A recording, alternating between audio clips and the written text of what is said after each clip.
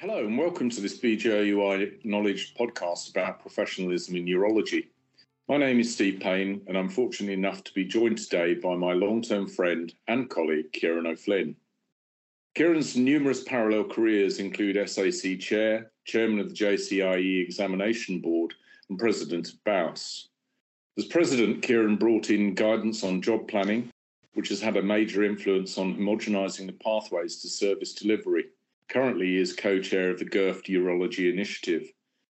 So by comparison to his contemporaries, few are as well placed to talk about the changes in urology and how these have affected professionalism in the specialty. Kieran, you're very welcome. Thanks, Steve. It's great to be here. Now, Kieran, professionalism has changed over the last 2 decades, and you've been a consultant for 25 years. How have things changed for the profession as far as delivery of care is concerned in that time? In some ways, Steve, I think the profession is almost unrecognisable from what it was 25 years ago. When I completed training, the expectation was that you would almost certainly be a master of all elements of urology. And that has certainly changed dramatically. It's no longer the case. Subspecialization has come in. We have morphed in terms of what we do from being traditionally open surgeons to doing laparoscopy and robotics. And the nature of the profession, the way in which we deliver services has changed as well.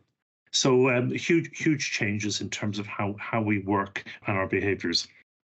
And do you think that all of those changes have been for the good? Have they been better for the profession?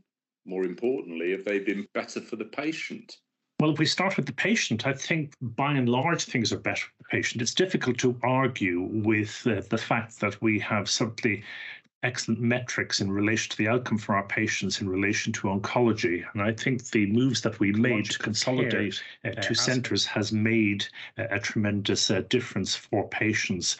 And the outcomes achieved in these islands compare very favourably with what's going on internationally. I think in terms of medics, it's a mixed bag. We have more consistent training pathways, but it hasn't all been for the best. I think there is probably less variability in terms of the consultants that we produce at the end of training, but I think our training experience has in truth been quite a mixed bag. So it's a bit of a curate's egg then.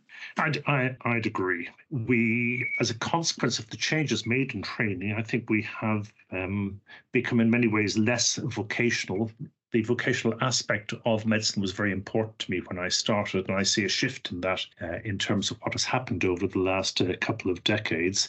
And I think people view medicine now more in terms of a career. Typically an 8 to 6, 8 to 8 job, and then at the end of their shift, they're happy to sign off. That's very different from what it was when I started. So there are going to be fewer people who are prepared to go the extra mile in looking after you when you need their expertise. I have some amazing colleagues, and we both have some amazing colleagues who certainly go the extra mile, but I think it's not untrue to say that fewer people are prepared to do that. Okay, so just thinking about the workforce, because that has expanded enormously over the last 10 years in particular, how do you think the changes in the composition of the workforce have made a difference to the way that we deliver urology now? I think that has been brilliant. I'm really proud of the fact that urology as a specialty is approaching parity in terms of the number of male and female who are doing the profession. And there's a tremendous ethnic mix in the specialty. And that's good in societal terms. I think we can be justifiably proud of the way in which the specialty has developed in that way over the last 2 decades. And do you think that that inclusion agenda also comes into play when we're looking at the specialty and associate specialist sort of cadre? Well, I agree. It does. But I think we need to recognise that because urology is such a broad mix, you can practice it on many different levels. And I think as particularly more women have come into the specialty, some, but not all, find that it actually suits better to develop the sort of portfolio career because they're frequently trying to balance issues in relation to home life and work, which simply isn't easy. I have a working wife, and it's not been easy for us either. So I think the strides and the way in which the profession has been able to adapt to that is one of its big strengths. Okay, so if we just now consider the changes, you've enumerated the changes in the workforce. How have changes in working practice made a difference? Well, in terms of working practice, the way in which people view their careers has changed. So I think fewer people work full working weeks as we originally envisaged, so that more people will choose to work part-time. Because we have greater diversity in terms of the specialty, fewer people are actually completing training in unit time, and that's had implications for us. Because of the way in which on-call has seemed to be so onerous, particularly in those units who aren't well supported by mid-grades, that has led to the appointment of more urologists. And as a consequence of appointing more urologists, we haven't necessarily had extra operating time. And so the specialty has changed in that way, so that we operate less and we've become predominantly an outpatient specialty. You mentioned there the increasing the number of people, but do you think that we have lost our mojo as far as the team vibe is concerned? Well, undoubtedly. As urology has changed and we've become more efficient in terms of bringing patients into hospitals for procedures, there's no longer the necessity for hospitals up and down the country to have wards. As a consequence of that, we've lost the ward basis for the specialty. So I and my colleagues increasingly have a peripatetic existence when on call, going around the hospital to find the urology patients, or both our elective patients and our inpatients. That has really led to a loss of cohesion in terms of the care in hospital. It's not always for the good. And I think it's also had a detrimental effect on the team as well. When I started, most of mine, indeed your training, Steve, was done on the basis of a 1 and 2, 1 and 3 on call. And doing that meant that we got to know our peers and our senior colleagues very well indeed. And as a consequence of that, we went from work to friendship frequently over the years. And because that's no longer the case and people are rostered, we have less contact with our juniors, and our juniors in turn have less contact with us. And I think that has had a detrimental effect on the way in which we function. Yeah, indeed. I mean, there are so many things that have changed so dramatically. It's like MDTs consuming a lot of our working time. There seems to be an MDT for almost everything now. Yeah, it needs to be stopped. It needs to be stopped. Oh, that's contentious. Well, stopped is perhaps too strong a word, but it does need to. The MDT is the last bastion of the scoundrel for many things. People aren't being encouraged. I'm clearly warming up, you can tell. People aren't being encouraged to make decisions, and frequently they put off making decisions so that the potential decision, which is frequently self-evident, can be ratified by the MDT. And that does no favours to our patients.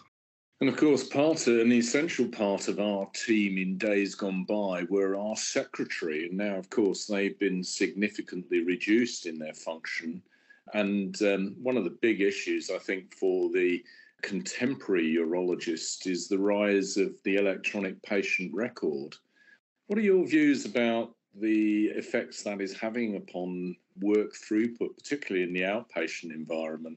It complicates it significantly. For a typical clinic, if I like to prepare my clinics before I go, and I need to go into the electronic patient record, which can be clunky, although it is much better than pen and paper. You then need to see the patient, frequently put something into the electronic patient record, order the tests on the electronic patient record, and some colleagues are then doing the letter on the electronic patient record. And this really slows things down. And at a time when we're trying to recover from COVID, urology as a specialty does about 2.8 million outpatient appointments a year. We have had some expansion in the specialty over the past number of years, but it is very difficult to do the large clinics of our youth now with EPR. It simply can't be done. Well, having said that, of course, we are now much more judicious in the people that we offer follow-up appointments to. Well, if only that were true. Unfortunately, in my capacity as GERFT co-lead and visiting 126 hospitals, most of them virtually in England, there is a huge variation in terms of follow-up nationally. And we have some way to go, really, to crack the follow-up problem. We could and should be doing a lot better. Okay, let's just change tack ever so slightly. I mentioned that you oversaw the job planning document, which to a greater or lesser extent was meant to homogenise the approach to the urological job plan. Do you think that that document or what it was intended to achieve has been an unqualified success? I think the honest answer is I don't know. As to I think it's been co-chair. Yeah, even as GERFT co-chair, and I'll explain why. When you do these documents, the genesis of this document essentially came out of sounding grand now, a Delphic process whereby we did lots of consulting around to understand what people were doing. It was produced through BAUS, and lots of people fed into it. So it was, broadly speaking, a consensus document.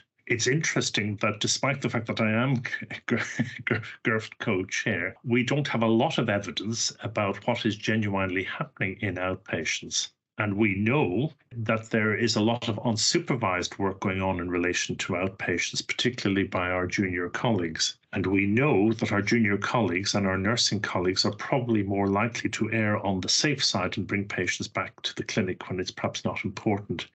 Curiously, one bit of work that is going on through the National Recovery Programme is to look at templates for clinics. I haven't seen the information for urology, but in relation to the information for some other specialties, it's clear there's still a wide divergence in terms of what has been done at outpatient level. So some people have pretty straightforward clinics and other people continue to push the envelope quite significantly. Do you think that job planning in parallel with the appraisal process has facilitated things moving forward? Or do you think that basically weak clinical management has often perpetuated the desires of the individual over the needs of the service? Yeah, the latter. I think what you've just said is absolutely correct. So for many years, people have basically been allowed to decide where their particular interest lies and what it is that they're prepared to do. And that really doesn't match the needs of the service. 80% of urology is core, okay? And there's a huge demand to actually meet that for our patients. That's what we're there for, is to look after our patients. But colleagues don't always believe that and feel that they've been appointed to do particular things and wish to plough a different furrow. So I think it's one of the real tensions in the system to ensure that, in fact, we do try to match what should be delivered on behalf of the patients. So it's a matter of expectations of the service versus the expectations of the individual. Yes. So you mentioned there or previously that you felt that training had in many ways been improved. It's certainly become much more homogenous. What do you think about people being adequately trained for the non-clinical components of the consultant role? We've got ISCP, we've had that for, 12, nearly 15 years, and yet there's nothing in their ST7 part of that document to suggest that, there are vocational elements to what they are about to embark upon as a consultant. Yeah, well, that speaks to the fact that most clinicians view being clinical director as being Muggin's term to actually take up the role, and that we have been poor in this country in terms of developing medical management and developing the next group of medical managers. Because typically what happens in units is that the medical lead takes on the particular role. He or she is given a couple of sessions, which frequently, unfortunately, isn't enough, and certainly isn't enough in larger organizations to help tackle all the issues. They frequently get these jobs, but don't necessarily function at a level where they can significantly influence. They seem to be the conduit of information from senior management, rather than actually deciding the strategy and how services are going to be delivered. Many colleagues, I think, find it pretty unsatisfactory, and one of their happier days is when they demit the role and pass it on to somebody else, unfortunately. And that's a great shame, because we do need to develop medical managers. Getting back to your educational point, it's hugely important, and it needs to be seen as an important facet of a medical career moving forward. So, apart from recognising maybe that not everybody is either suited to be a leader or a manager, how else do you think that we could improve everybody's lot? Because Buggins' turn does come round, and nearly everybody, particularly in a smaller unit, has to take up the managerial mantle at some point in their career. Well, I think your first point is important. So it doesn't suit everybody, but I think the nature of being a consultant in today's NHS is that there are, I think you produced a grid a number of years ago, Steve, with all the various roles that need to be considered in terms of a consultant's life, be it in education, be it in management, be it in audit, be it in research, be it in teaching, etc. So all these things need to be looked at in the round, and the SMART unit and those units that have functioned successfully will look at those elements of a consultant's career in the portfolio, and then will work out who it is that might be best suited to doing those particular roles, and ensuring that they get the right training and the right development to support them. Yeah, I mean, thank you for giving a great plug for the BJUI knowledge module on parallel careers. Well, it's very good. Now, another thing that has changed dramatically is the environment of complaint and blame. So there have been many more regulatory changes by the GMC over the last 20 years now, since Good Medical Practice first came out. And of course, that is about to be reissued again in January of next year.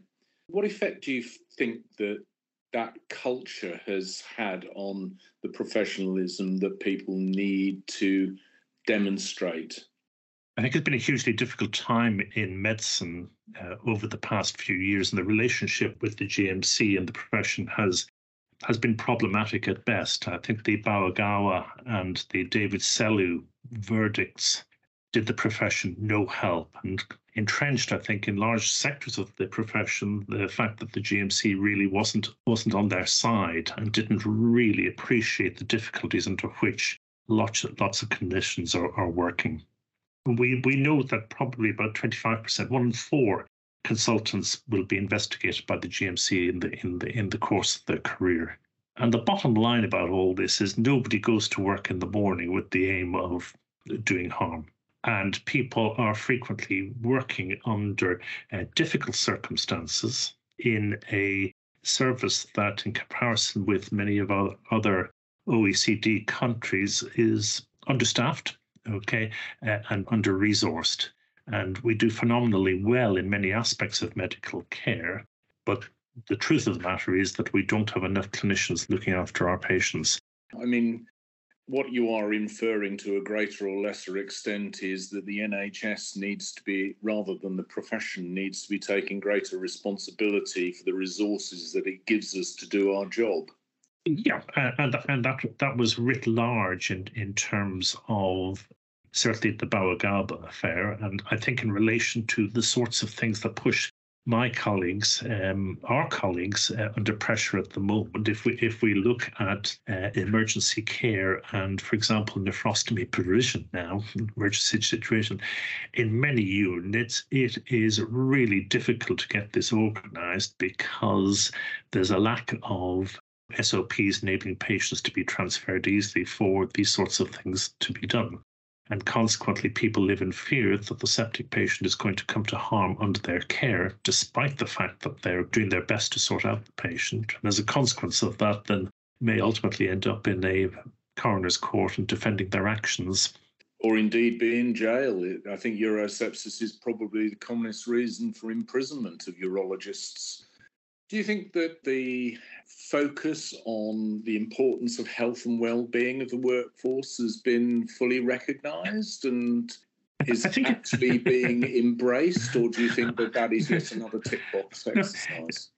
I think our junior colleagues have led the way with this, in truth. So when you and I started some years ago, it was certainly seen as a 24/7 role. And well, we know that many of our colleagues burnt out. We know the burnout figures in relation to the profession were working terribly hard. But I think our junior colleagues have led the way and have a greater understanding that it is important that they have other facets in terms of their life to keep their physical and mental health good.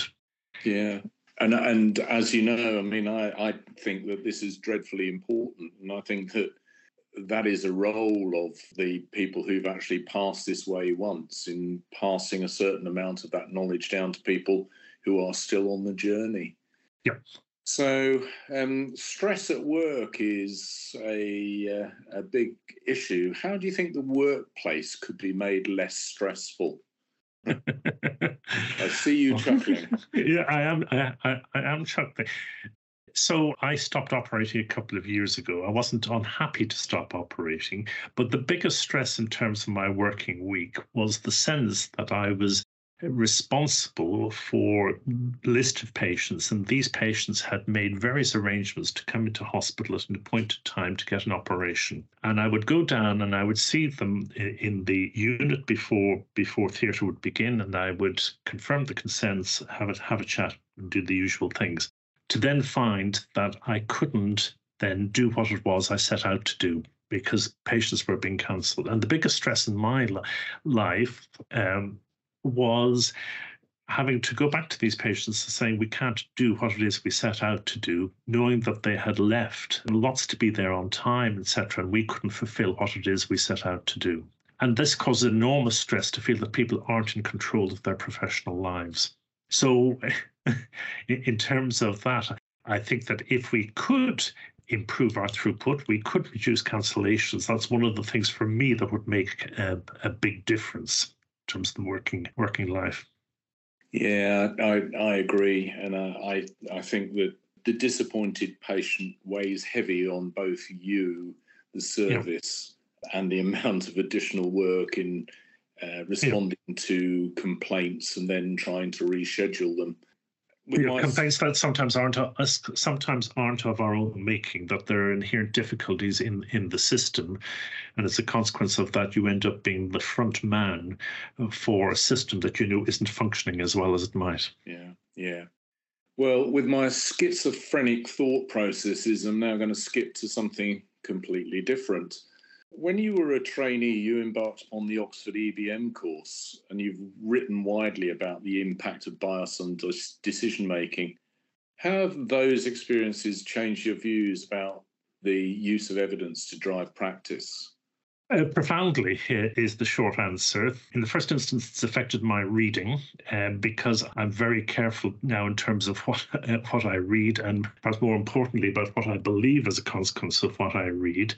But the greatest change, I think, has been in my relationship with patients, that when I see a patient in a clinic with a raised PSA, the first thing that comes to my mind is what are the potential implications of that? How does the test function? And what is it that I should be saying to the patient based on what it is that I know, rather than approaching a patient in a formulaic way and taking a history. I'm already thinking of other things in relation to that.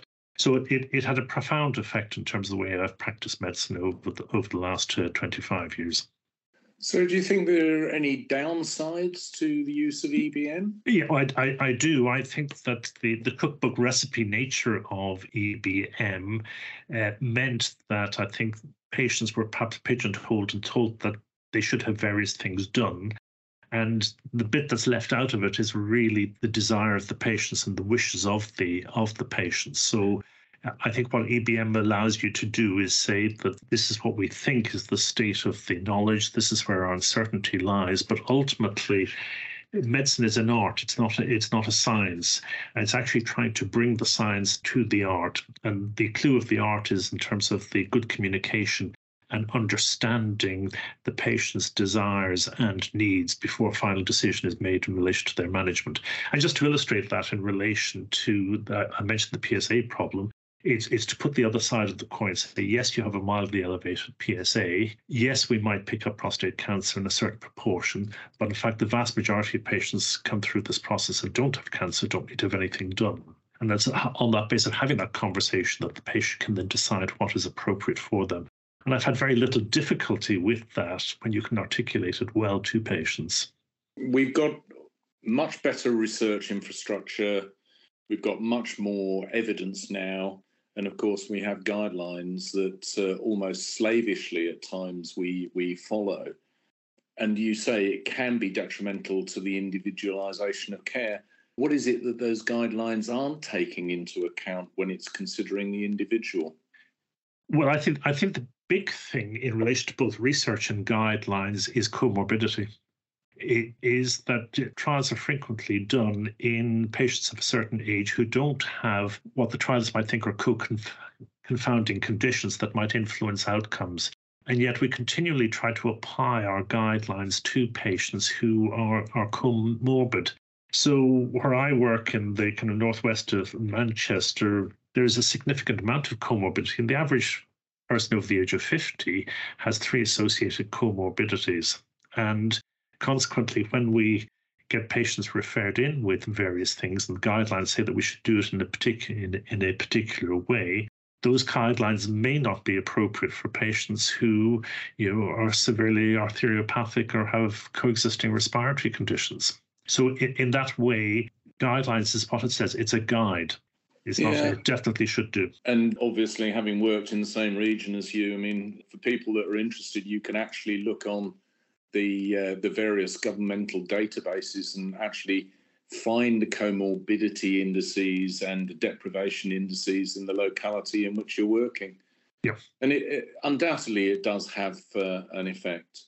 So I would take it from that refinement of guidelines to take age and comorbidity into greater account would help significantly.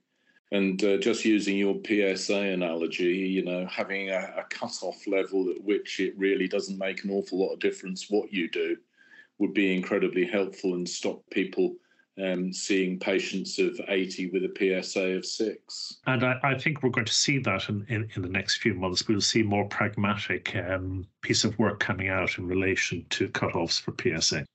Okay, well, we've almost reached our time.